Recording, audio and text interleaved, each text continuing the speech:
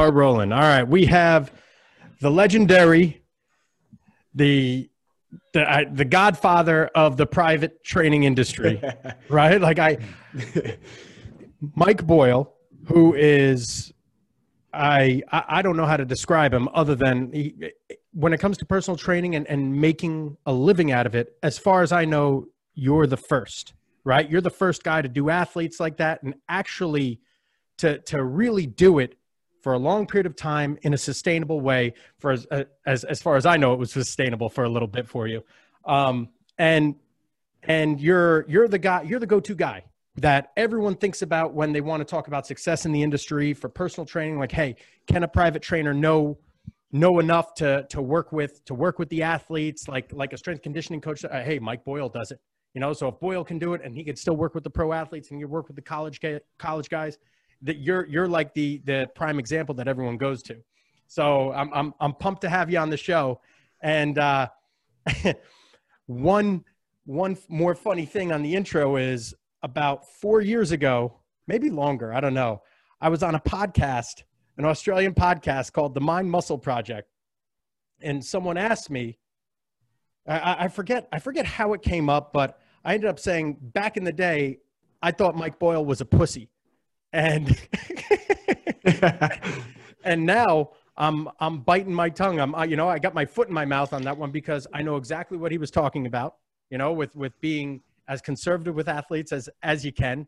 And when I was younger, I was sitting there, I was like, no, you got to move heavy shit. You can't be a pussy with these single leg squats and being all conservative with this shit. And then I didn't think Mike Boyle would listen to it. I didn't think anything of it. And about 3-4 months later, I get a tweet.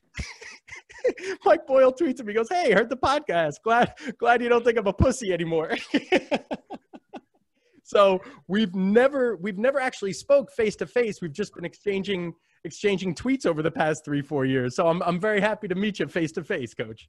Well, it's great. I tell people that all the time. I said, these are like, Twitter is like strength and conditioning Tinder. I have internet boyfriends that I've never met. So, and you are one. So, but I have actually, it's the great part about social media is that I have developed some really good relationships. And, you meet people that are in different areas. You can, I remember why I had tweeted, you said, hey, I got some girls that are going to be down in your area that were looking to work out. You know what I mean? There's always that ability. Our ability to network is so advanced now. Like I was laughing because I had a kid the other day who was, same thing, giving me shit on Twitter about like something about, oh, you didn't keep data. Why not? And I was like, I said, do you understand that when I started, personal computers did not exist? I said, you don't understand a yellow legal pad where you're writing the test results down. Mike squatted this much, and like these kids that wise ass on the internet. And I'm like, you have no conception of what it was like 40 years ago when no one was getting paid to do this. And, I started out, I volunteered in a 700 square foot closet, basically, so that I could start my illustrious career. So you said you started off in a 700 square foot closet? Yeah, really. It was a little room. It was a storage room across from the athletic training room. I was an athletic trainer.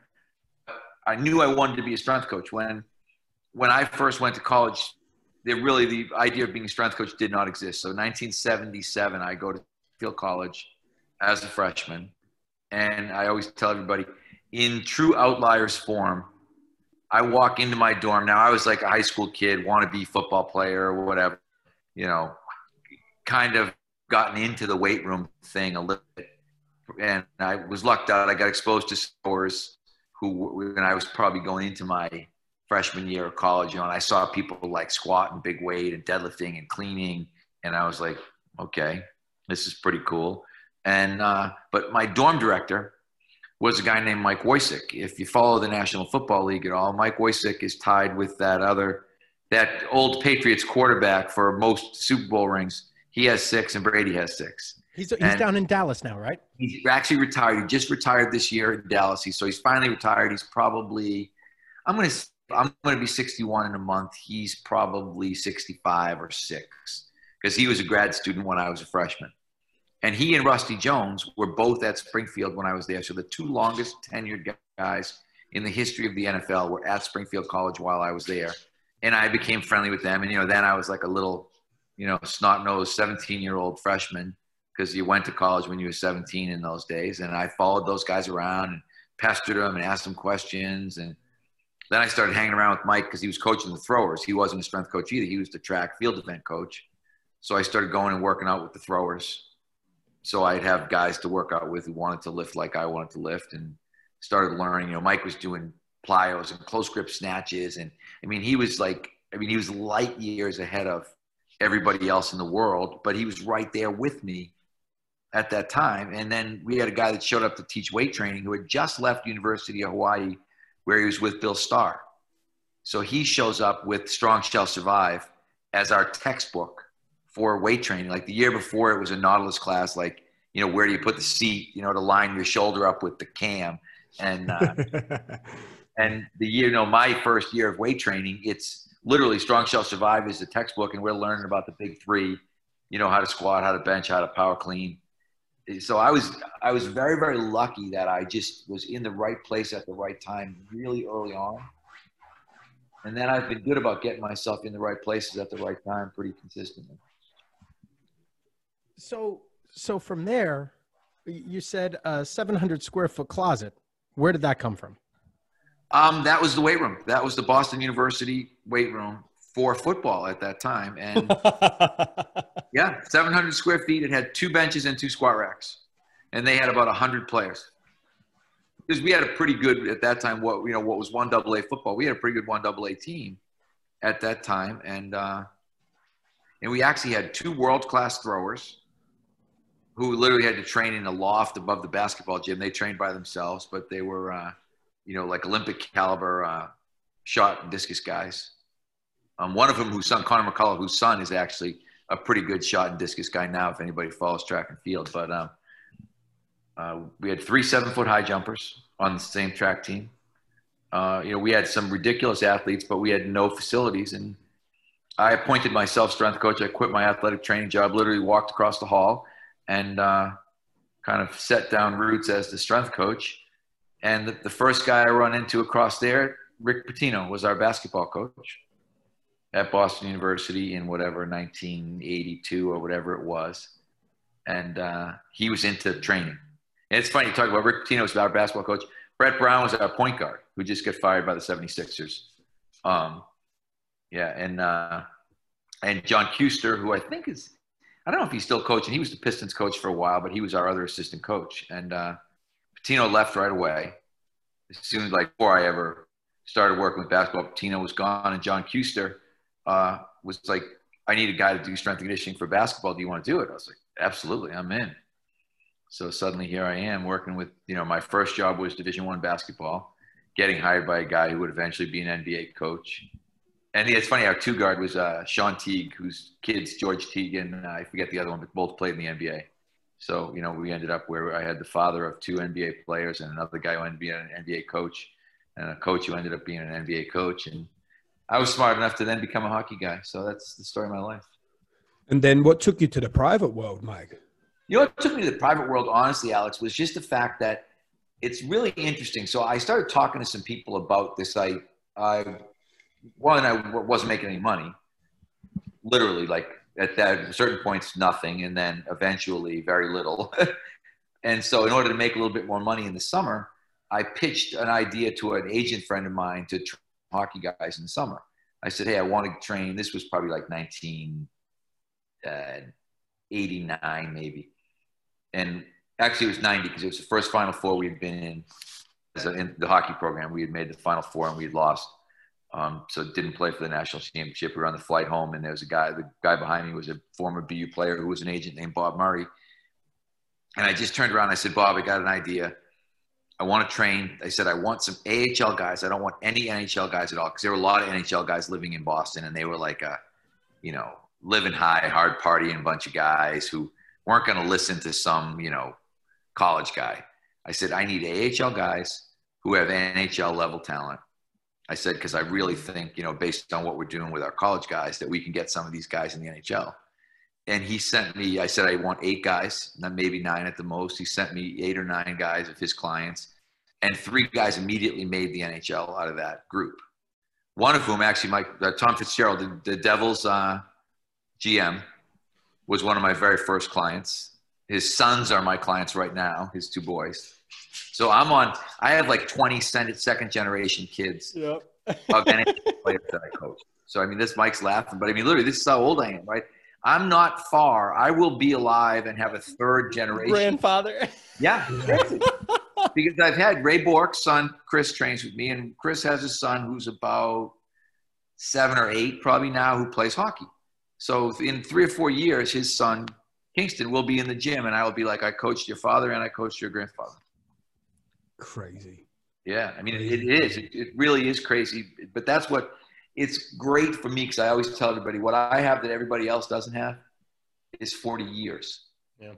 You know, and like you said, Mike, there's some things, you know, when you were young, and Joe DeFranco will say the same exact thing. You know, there's a lot of guys who thought I was a pussy. There's a lot of guys who thought, like, this guy is such a loser.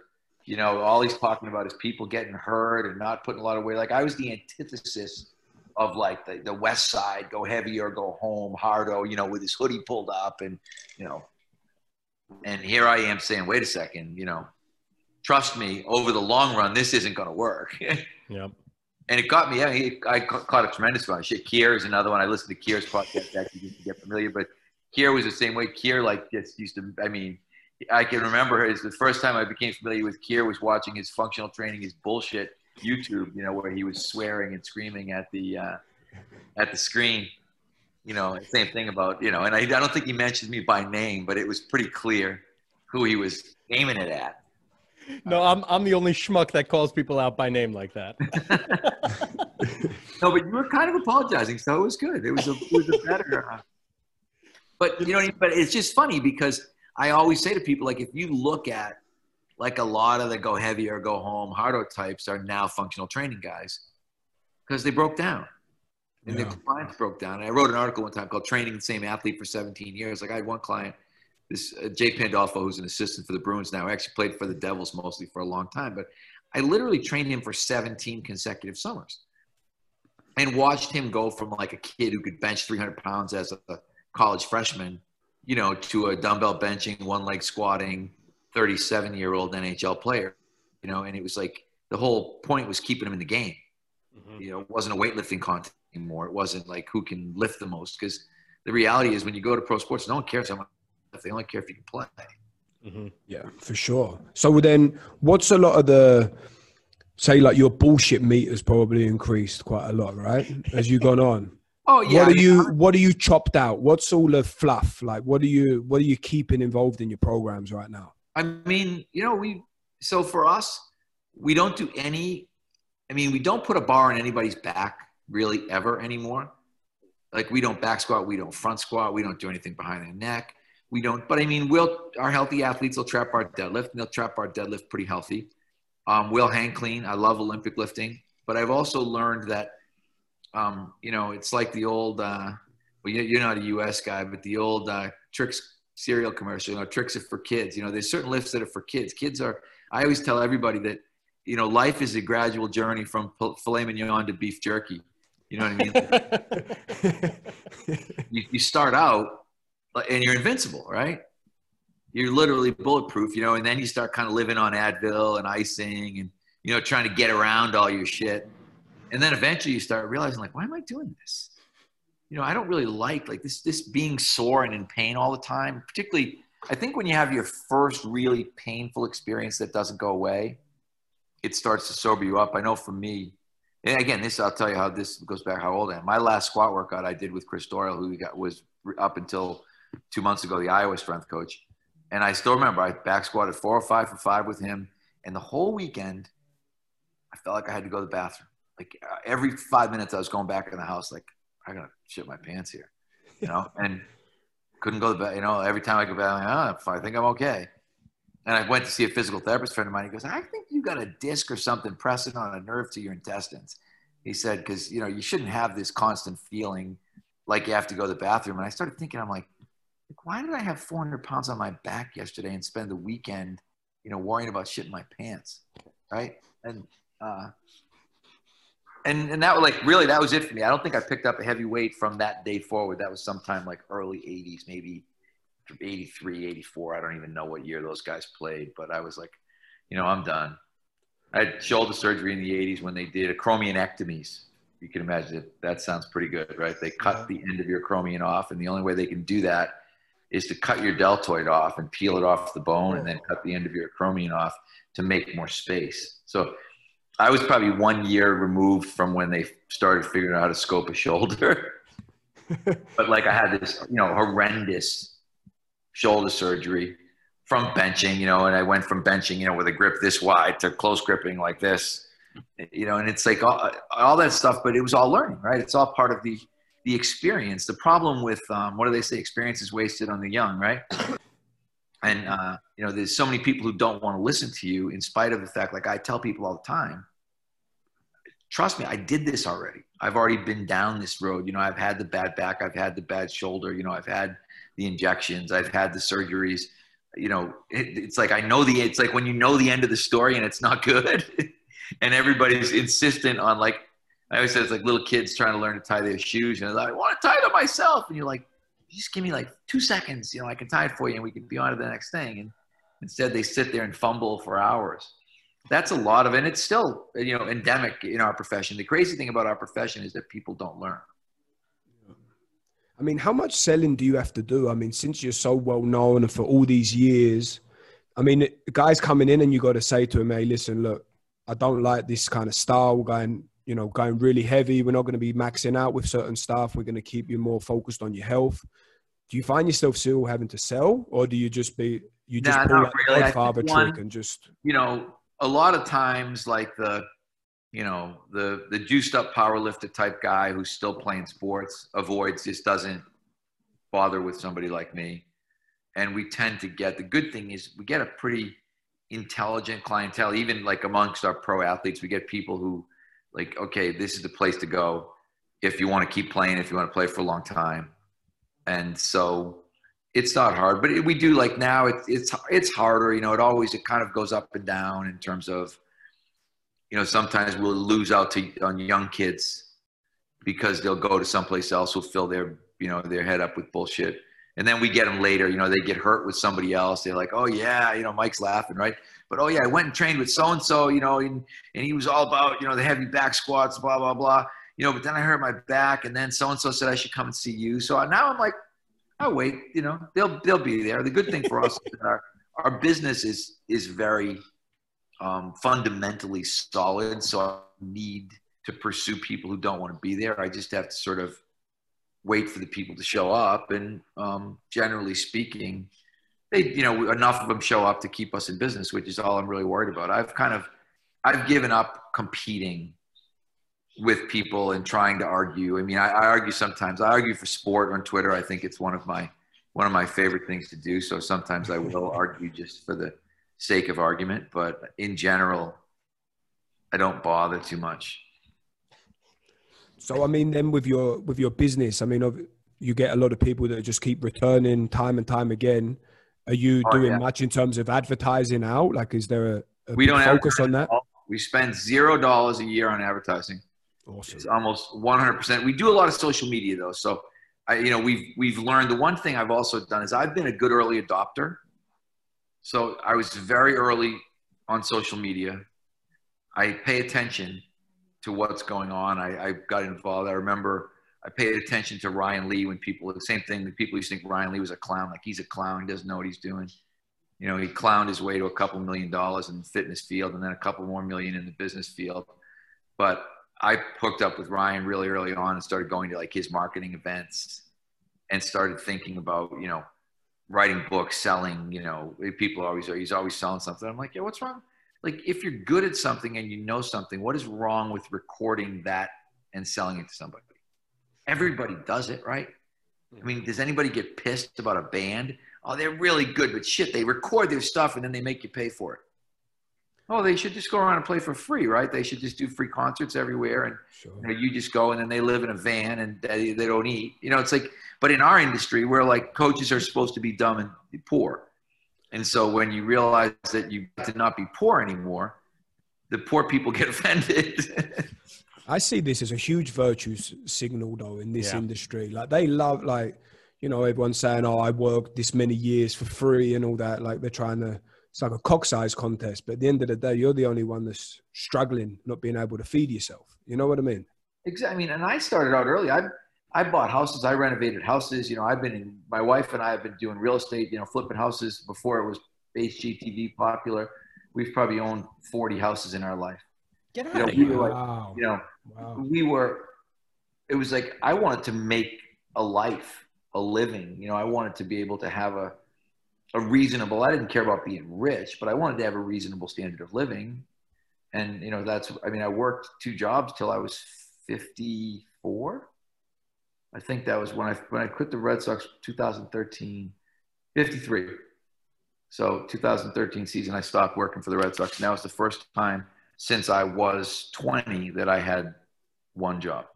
And that's if you consider what I do one job in terms of, you know, running a business and running a website and writing and speaking. You know, I probably had 5. I'm like, I don't know if you remember the old Jamaicans on Saturday Night Live skit, but that was kind of me. You know, it was like I had 5 jobs, but I kind of went to one relatively full-time job. But yeah, I mean, people, like, you're right. People, I mean, it's like people love to talk about how hard they work and how little money they make. And sometimes I look and think, I don't know if you should brag about that. Yeah. It's a shame with the industry, but I know a lot of coaches that Buddy Morris, for instance, he's a phenomenal coach, good trainer. And you can't be a worse businessman than Buddy, right? He had his own gym. I told him, I said, "Buddy, don't open a gym." He opened a gym. And he says, when I was there, it failed miserably. Now his stepson Fred is running everything while he's in Arizona, and Fred's doing a fine job. But Buddy's not a businessman. Coaches should either take on a partner or learn business in order to, in one way or another. You took on a partner, but it seems like you're pretty business savvy too. Right. And I think the reason I took on a partner is because I'm pretty business savvy. You know, because I realized right away what I didn't want to do. And I didn't want to be stuck in the office, you know, adding up checks and figuring out who paid and who didn't pay and all that stuff. And Bob, my partner, didn't want to be a strength and conditioning coach. I always tell people, when you get into these partnerships, the last thing you want as a partner is another strength and conditioning coach, because 100%. You're going to fight all the time about who does what. If you want to develop, that's like, you know, you want a person who's willingly going to do the other part so that you can do your part. Like, what I want to do is coach and do coach education. That's what I want to do. I don't want to worry about, you know, the minutia. I do, like I said, I have to worry about the minutia to some degree, but it's not ultimately my responsibility. But the other part of that is, if you do get a partner, you've got to be willing to you've got to give that person some autonomy. I always tell people the story, like, Bob is different than I am. And I can remember distinctly one day we were talking about, he's like writing up a bank deposit, and he's like writing all the checks, and he's writing it on a deposit slip. And I was like, "Bob, why don't you get one of those check scanner things where you can just whip the checks through, you know, and they go right into our account?" And he's like, "No, I like making the deposit. I like doing this." And I was kind of like, "Okay, that's great. You like that? No problem." Because I'm not doing that. If it was me, I would figure out some way to do it faster or make it easier for me. But he said he likes doing it that way. So I was like, okay, I'm not, you know, that's not part of my sort of part of the business. So I'm not going to get involved in that. And I think that's hard, because the thing, and I've said this on a lot of podcasts, the biggest problem with our field is that a lot of people go into it based on their own ego. You know, they start lifting because they don't feel good about themselves, or they want to be something they think they're not good at. There's some sort of insecurity that drives them into the field. And in a lot of ways that never gets out for some people. So they're always kind of dragging that insecurity around with them everywhere that they go. Like I always said, you know, with people, like, I laugh, and I've said this a million times, but like, if you're still posting pictures of yourself with your shirt off and, you know, like maxing on the bench or your deadlift, I'm like, you got to get a life. Okay, you know, you just got to start acting like an adult. Adults don't talk about how much they can bench. Like, you don't go to a party with people, you know, that are your kids' parents and be like, "What do you bench?" You know, I benched 400 once, you know, meat, no shirt. You know, and some of them are like what? Like what exactly are you talking about? But you know, you see people and like this becomes their whole their sole kind of source of conversation, and their you know it's what really populates their world for them. And I look at it, I can go to a bunch of people from the town that I live in, and no one will know what I do. No one will know anything about me except that I'm Mark's dad or I'm a dad or whatever it is. And you know, people walk in sometimes and be like, I thought you owned a little gym. You know, and they're looking, and I'm like, well, I own a gym. It's just not little. You know, it never, you know, it wasn't like, you know, I don't say this, oh, it's 20,000 square feet. You should see it. You know, I got 20 employees. Like, I don't, there's no need to talk about any of that stuff in my mind. But there's so much, like I said, our field is just so much ego-driven bullshit, you know, like grown men, mostly men, unfortunately, thank God, not women, you know, bragging about things that no one cares about. Oh, yeah. So could we get like a little flex from you, Mike? Like, I mean, you started off in a 700 square foot place. For the young people that are listening to it, they should be inspired by your story. I mean, what have you managed to build in your near 61 years? We have a 22,000 square foot facility is one. The other one is 7,000 square feet. We've got probably over the course of a year, we probably have 1,000 something clients that come in and out. I don't want to talk revenue numbers, but we've been, I said before we get on, we've generated a profit every year since 1997, and we've grown at least 5% a year every year since 1997. If you know anything about the idea of compound interest, that's a lot of growth. So, I mean, we're what you'd call a mid-sized company right now if you were a business person. You know, we're probably a large, small business. But, you know, we've got our own certification program that's going to be a six-figure business in the not too near future. We've got a lot of things going on. If you want to flex, I've written 4 books. They're in probably 12 languages, I think now. You know, probably made, I don't even know how many, you know, I mean, started out making VHS tapes, so you can figure out how long ago that was. I made VHS tapes, then I made DVDs. Now we make downloadable products. So I've run the gamut of marketing from what you could put in your VCR to what you can download to your computer. So, you know, we've been able to do quite a bit. And the good thing is now I've got like an amazing second generation of coaches working with me. So when I'm done, what we're doing is going to continue. And I think that's the biggest thing when you start thinking about whatever legacy is that, okay, is it, you know, does it all end with you? And if you look at like the Kevin Carrs and the Brendan Rearichs and Steve Bigelow and all these guys that I have working for me, we're going to be, we've become what I wanted to be. I used to tell people all the time that I wanted Mike Boyle Strength and Conditioning to be a brand. Like, you know, like Toyota is a brand, or like, you know, whatever, Apple is a brand. You know, you want people to think when I hear that name, I think of a quality product. I don't think of Mike Boyle. And I think we've gotten to that point where, you know, people don't come. Some kids, I actually had a kid one time, I had to show my ID to prove it was me. He was like, Mike Boyle doesn't even exist. Mike Boyle's not even a real guy. I literally went in and got my license out of my, I have just a money clip. I don't even have a wallet. And I came up and I said, I'm telling you, I'm Mike Boyle. And the kid kind of looked at me and goes, well, I guess you are. It says it on your driver's license. But he's in the gym. I had another girl one day. I'm like, because a lot of times I'll just hang around in like flip-flops and an old hooded sweatshirt.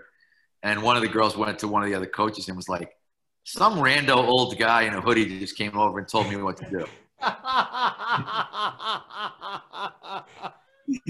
And the kid who was working was like, oh, the rando, was it a red hoodie? And she's like, yeah, it was a red hoodie. And he's like, and he had flip-flops on. And he kind of needed a shave. And they were like, oh, that was Mike. So you should probably listen. Some rando. And so did you have a strategy to when you know, maybe not when you first started off, but in the early days, did you have a strategy to get to where you wanted to get to right now? Or was you just churning the hours away in the gym and, you know, took some opportunities when they arose? I had one strategy, which was not to fail. Okay. Really. And, you know, so there really wasn't, there was not any sort of kind of grand master plan to this thing at all. And we had a lot of bumps in the road, and we moved locations probably, I think, since we started in 97, we've probably been in 4 different places. You know, we had lost our lease. You know, we had lots of the same disasters that everybody else has. But the one thing, and I said, I have perfected business. And it is so simple. I always laugh at people and think, it's like, if you charge a fair price and you treat your customers well and you treat your employees well, you're going to be really successful in business. And people look at that sometimes and think, oh, it's not that simple. I'm like, yeah, it actually is.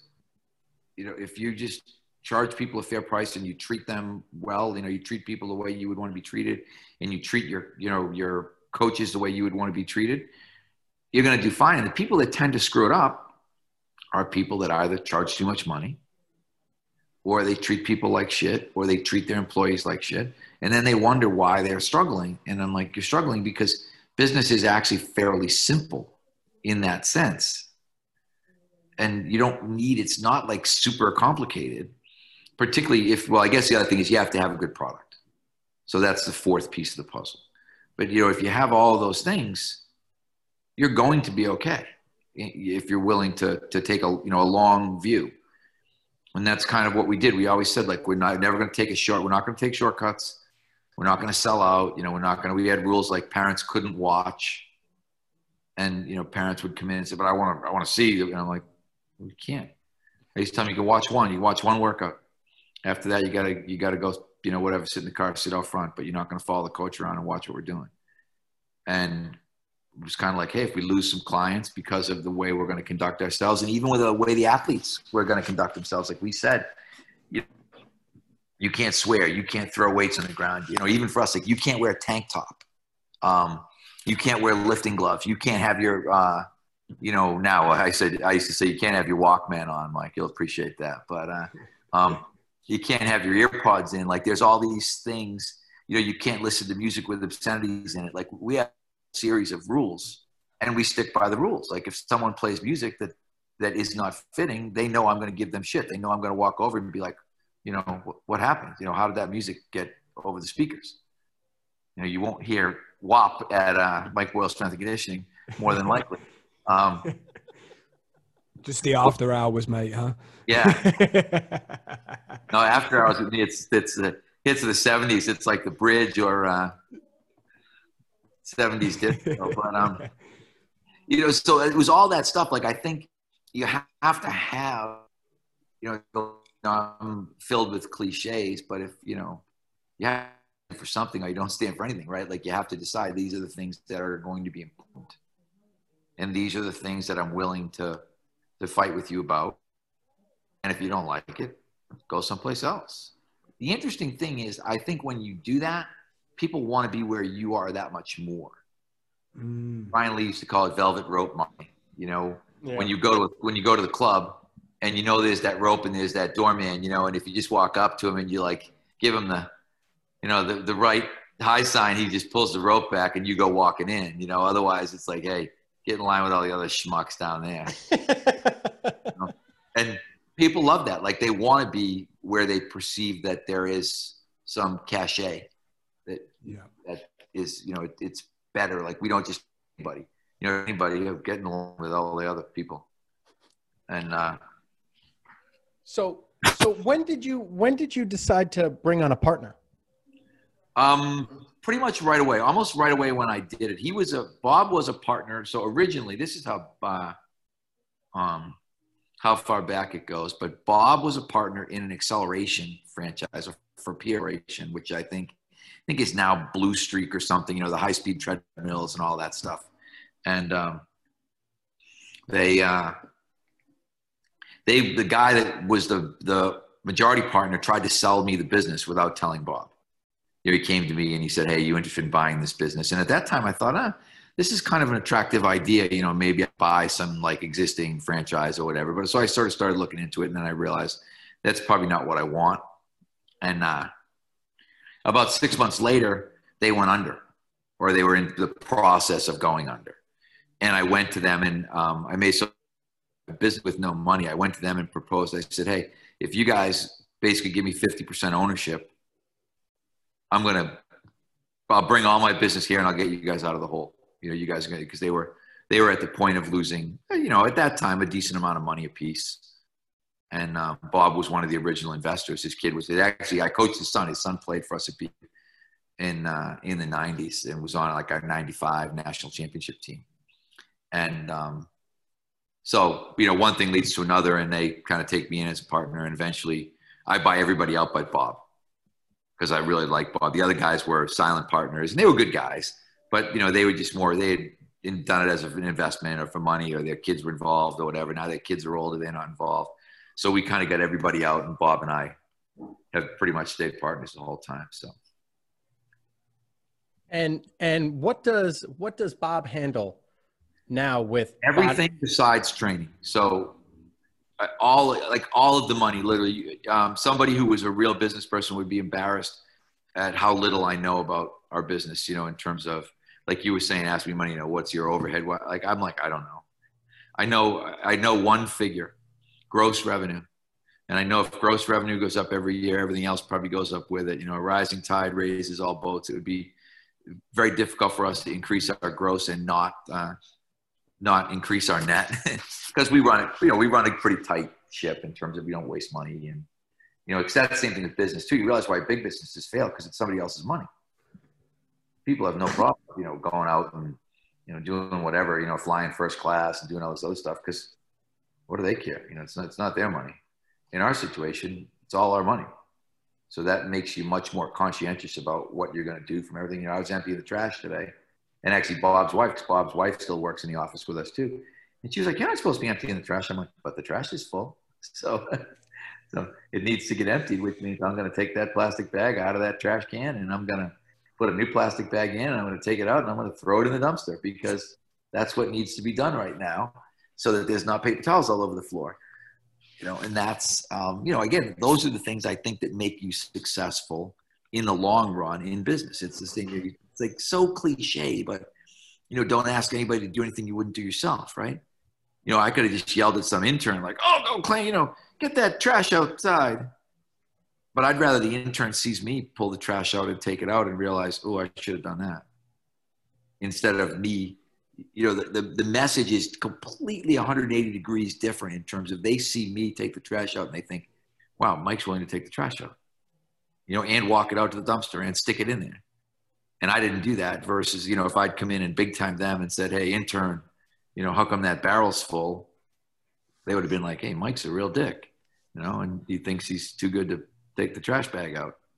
And all that stuff plays into developing a culture in a business, and teaching people how you want them to treat other people. Sure. That's part of what it is too, in terms of the coaches. People always rave about, like, when they meet our coaches, what great, like, they're so great. I love them. You know, they're such great people. And I'm like, yeah, because that's why we hire them. We hire them because they're great people. We don't hire them necessarily, you know, because they're great lifters or because they look really good in a t-shirt or whatever. You know, we hire them because they're really good people. I always, you know, I have the same, like I said, I always say I can make you smarter. I can't make you nicer. And, you know, I can teach you easily, but I can't change your personality very easily. Yeah, well, that's another one of the most impressive things that you've managed to do, because you've churned out a bunch of great coaches over the years. And my question that I wanted to bring up is, I mean, you mentioned all these different income streams that you've got and as part of your business. And I'm sure other people have recommended, why are you going to still spend a lot of time in the gym when you could probably earn more money just by writing stuff and using the digital service? How much time are you actually spending in the gym coaching now? I'm probably in the gym coaching, I'm going to say, let's say, I'm probably in there 20 hours, give or take. You know, which is, I figure, which now, if I wanted to work a 40-hour week, is about half my week. You know, the other half spent doing stuff like this, playing around on my computer, you know, whether it's podcasts or whatever, you know, writing, speaking, doing that kind of stuff. So it's a pretty even split. The thing with me is I really like coaching. I don't think I like coaching full time anymore. I don't think I want to coach, you know, I wouldn't want to coach 40 hours. I wouldn't want to be like group after group all day kind of thing. I feel like I'm too old now. I don't have that oomph anymore. Mm-hmm. But I like, you know, in the morning, we have a group of like NHL, AHL guys. And then we have a group of what we would consider our elite women. Like we've got one of the best women's lacrosse players in the world, and we've got a bunch of the best women's hockey players in the world. And I get to work with, and then I go in later in the day with my son and his friends, which is a totally different animal because now I'm with 50 boys, a lot of them I've been with since they were 12, kind of watching them grow up, and that's kind of cool. So it's I can pick and choose a little bit more what I want to do and what I don't want to do, which is nice. And no one can buy me. Like you can't, there is no price for Mike Bull personal training you. Like you can't come up and be like $1,000 an hour for Mike to train me by himself. It's like, nope, not happening. There is no price. I'd rather do it. I always tell people if people really want a session, I'll do it for free, but I don't want to do it for money because as soon as I establish the price, someone will then decide they want to meet that price. So it's So you don't want to do any personal training one-on-one. You'll do all group stuff. Yeah, I do all group stuff. I occasional Alex. No, I trained Daniel Sturridge for a while when he was rehabbing, and that was one-on-one that I did. I'll do one-on-one stuff that I like the girl Kayla Trainer, who I think might be the best offensive player in the history of the women's lacrosse game. I trained her one-on-one for a long time when she was rehabbing from ACL, but I want to do that I like versus things that, somebody's saying how much money to do this. I don't want to get involved in the trading money for services industry at this stage, because what you realize is there's always somebody who will try to kind of win that trade. So I've gotten out of it. I have one personal training client. I've been training this guy for 25 years. He's like a world famous plastic surgeon. I meet him now we're meeting at 6:30 in the morning, which is great. For years, it was 5:15, and he was like a solid 3-day-a-week guy at 5:15, and I'd get up at 4:40. But it was the same thing. It's like street credibility in the gym, because when people see me in the gym at 5:15 with a client, they're like, man, Mike just opened the gym at 5:15, and then people say, oh, you're there all day. And I'm like, man, that's all mirrors. I'm not here all day. I'm here till 6:30, and then I go home and I get my son on, drive school, I do a whole lot of stuff, and then maybe I come back again or at 9, and then I leave again, and then I come back again at 4. But people see you there all day, and they think, wow, the guy never leaves. And I'm like, oh, I leave a lot. I leave more than I stay, but you're just not really paying attention. So let me ask you. I've noticed when I overwhelm my guys with single leg split squats, and I was just talking about this with Cal Dietz a couple of weeks ago, all my guys, sacroiliac joint dysfunction goes through the fucking roof. What do you see? I know this is a big exercise. This is a big staple in your program. Couple of things. One thing, we don't do it with a bar in the back, which I think a bar on the back does put you into, what I would kind of call like a bow and arrow type posture, because you've got that leg behind you and then you've got the bar in the back. So we are dumbbells exclusively, and we're dumbbells exclusively because of Joe, which is really interesting, because Joe one time posted a video of one of his guys with like 120 dumbbells cranking out split squats. And I was like, wow, I never really thought about, pushing it to that level. And at that time we were doing what everybody else was doing. We were doing, split squat, barbell. And you'll appreciate this. The reason we don't use bars, the SI during the postural thing, because we had a guy, one of our players, kid that went on to play NHL, who I will just say wasn't the brightest bulb in the room, and he got stuck in the split squat, and he immediately let go of the bar and grabbed the side rails with it. Oh, like exactly, that was my face, right? So I look over there, and he's stuck in the rack. He's got 280 pounds, and it's teetering, and he's kind of trying to like hold it with his shoulders and with his neck, and he's got his hands on the rack.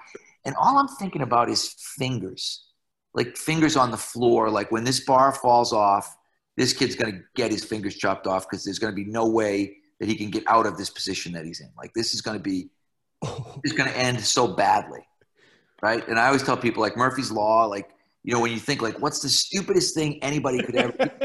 Some guy, one of your athletes is going to do that.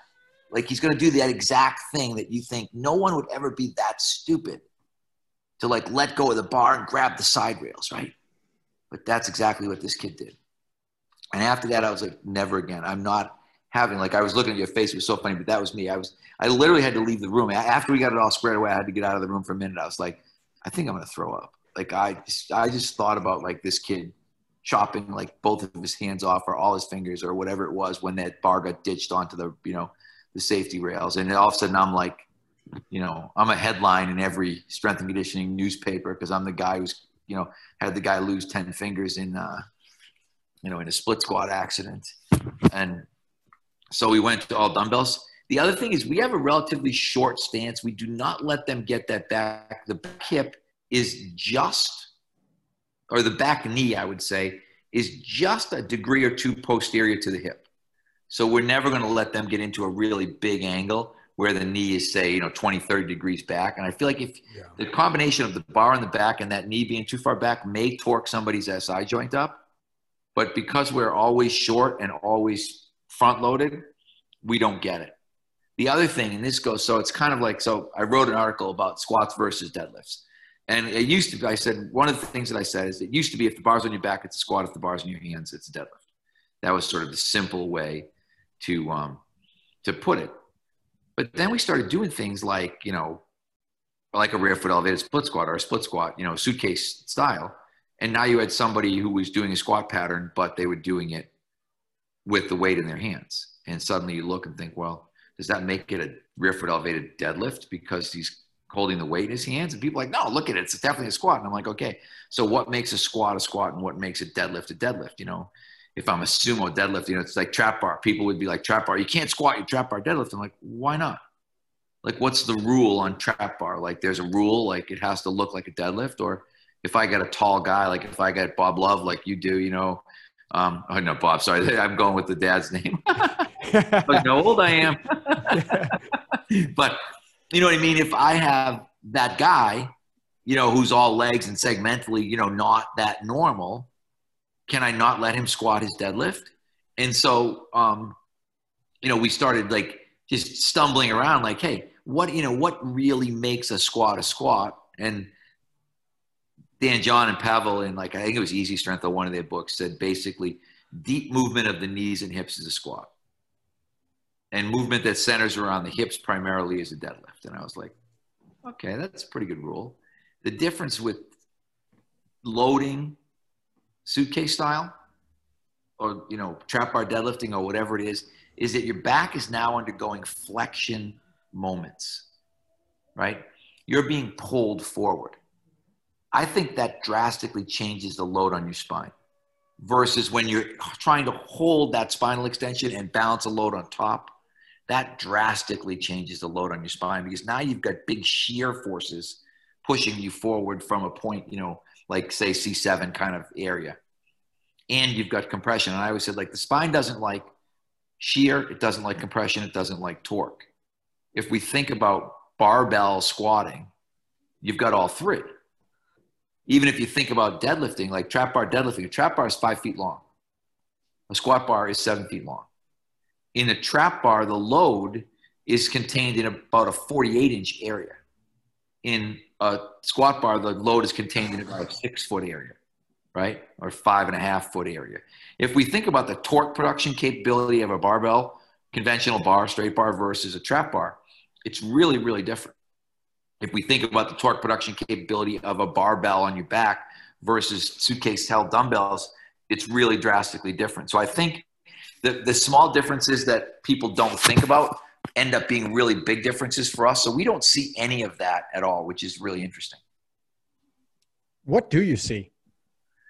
You know, we still see, I think, back pain, but not as much SI-related back pain. I think, you know, back pain is kind of ever present. But we don't, in all honesty, I hate to say it, but we're pretty darn healthy because it's such a big consideration for us. You know, we're always thinking like, okay, what is the, you know, the risk benefit of any particular thing that we're going to do. So we don't see, you know, we used to have a lot of shoulder tendonitis back in the 90s. And then we started doing, you know, we started really changing what we were doing from a pulling perspective. And suddenly our shoulder tendonitis went away. You know, we don't see a lot of back pain. I'm trying to think like if you really said, you know, I couldn't even tell you what I think our predominant injury probably is. I think hip pain because we've got a lot of hockey players. So I think we're always going to have that kind of, you know, we're going to have to be respectful of people's hips. But even there, I think much less than average in terms of it's rare that we have somebody who'll have hip surgery, which where in some programs you'll see 3 or 4 people have surgery a year, you know, in any given program. So you're talking about somebody who, you know, 10% of their athletes are getting some kind of hip reconstruction being done. So I'm currently in school for acupuncture, and I'm diving deep into the bodywork aspect of things because I'm the guy per hour, right? Like, you know, these guys are calling me up. Hey, something's messed up. I need a one-on-one session with you. Even though we have groups at my gym, I'm kind of becoming that dude, the Mr. Fix-It, when I got to clean up everyone else's spilled milk. You never really dove into the manual therapy world, or did you? You know, I never did personally, although I will say yes. Well, there's 2 things. One, I do tons of manual therapy. Probably I'm a certified athletic trainer, or I was until last year. I finally let my certification lapse. And I've been certified since, I think, 1981. And so kind of technically, I guess I could put my hands on people, maybe. But probably not really. But I would always do soft tissue work on people. Like my athletes, you know, I'd work on people's hips. I'd work on people's back. I'd work on people, you know, muscle energy stuff, you know, SI resets, all that kind of stuff. I did all that stuff on my own all the time. But I also have a very small list of really good therapists that I work with. So when something gets beyond my skill level, I can go and say, okay, you know, this person needs to see this person. And I've learned that has been a huge learning experience for me. There's a guy, I always say, there's a guy named Dan Dyrek, who I always call the smartest guy no one's ever heard of. But Dan's one of these guys who was so good at that individual therapy thing that teams would hire him. You know, Larry Bird, he kept Larry Bird playing in the, I guess, 80s for the Celtics. And then Bird hired him, so he worked for the Pacers, but lived in Boston and would literally fly back and forth. And then he trained one of the Pacers guys who had started out as a ball boy, this guy, Donnie Strack. Donnie's a great guy, but he's medical director for Oklahoma City Thunder. But he was like one of Dan's guys who Dan trained, who then went on to, you know, to his own gig in pro sports. But I would take guys to Dan all the time and learn.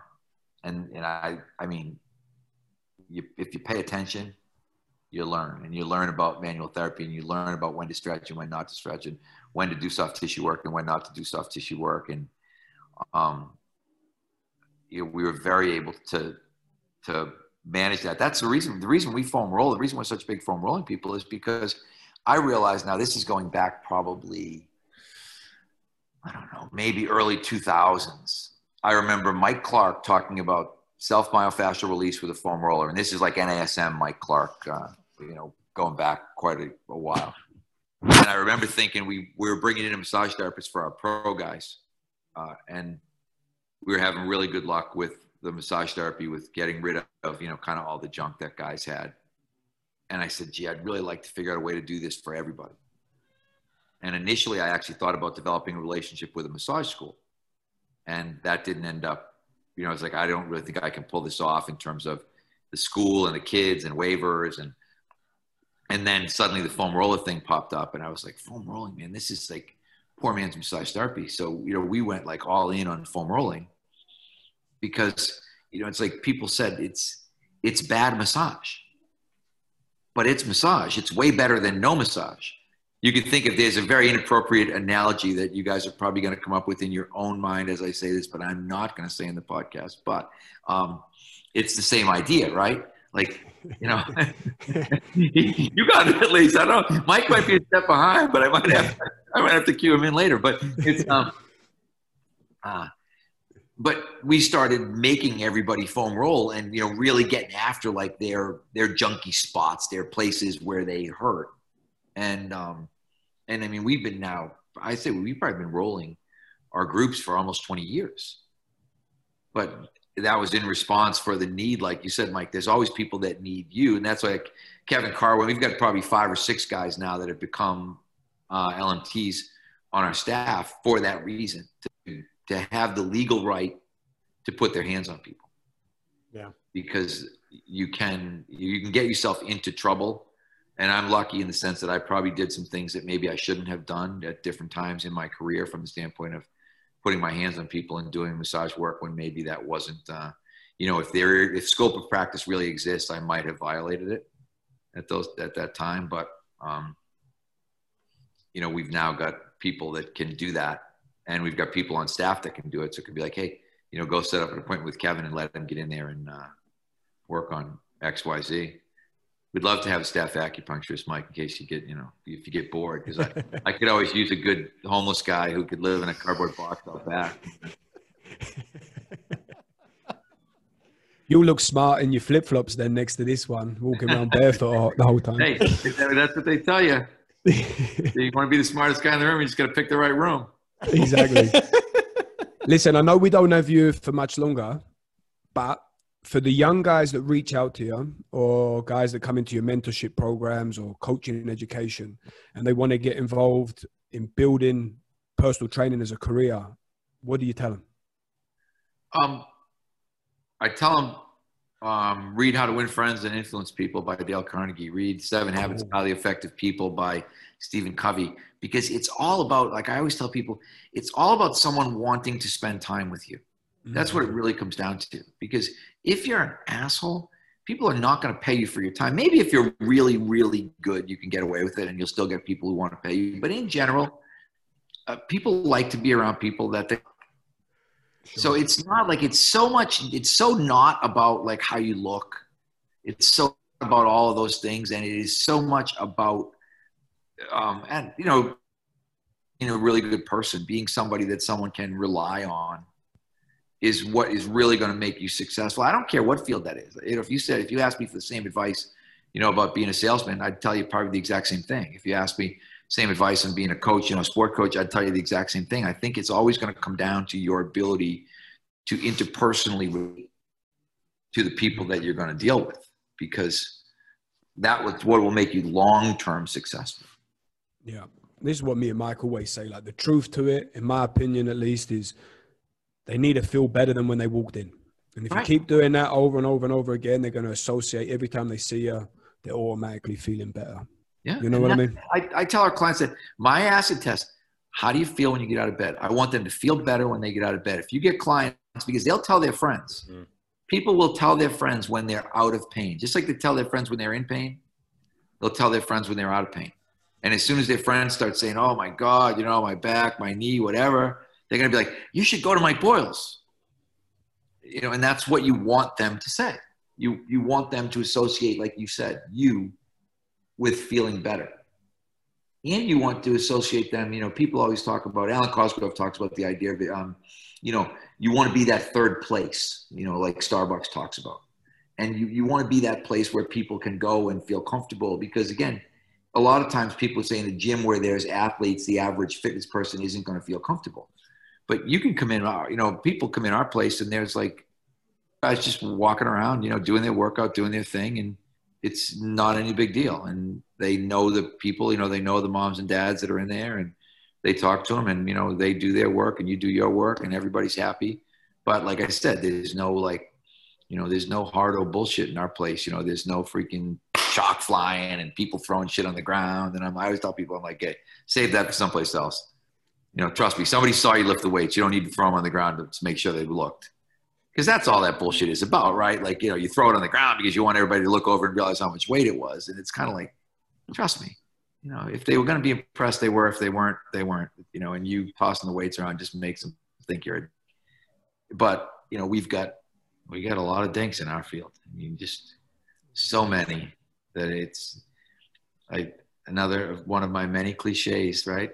In the shallow pool, the midget stands tall. You don't have to be really, really good in our field to be good. Yep. Yeah. Coach, we will let you go on that. You said an hour. We gave you the hour. Thank you so much. We really appreciate this was a pleasure. I could have done this. I could have done another hour with you two. Yeah. Well, we'd love to have you on again, man. Well, let me know when you're ready. When you're ready to recycle some guests, give me. You can tweet me back. Thanks so much, mate. Really. All right. Big pleasure. Pleasure to meet you, Alex. Thank you very much. Yeah, you too. Thank you, buddy. I'll see you. Thanks, Coach. Cheers, bud.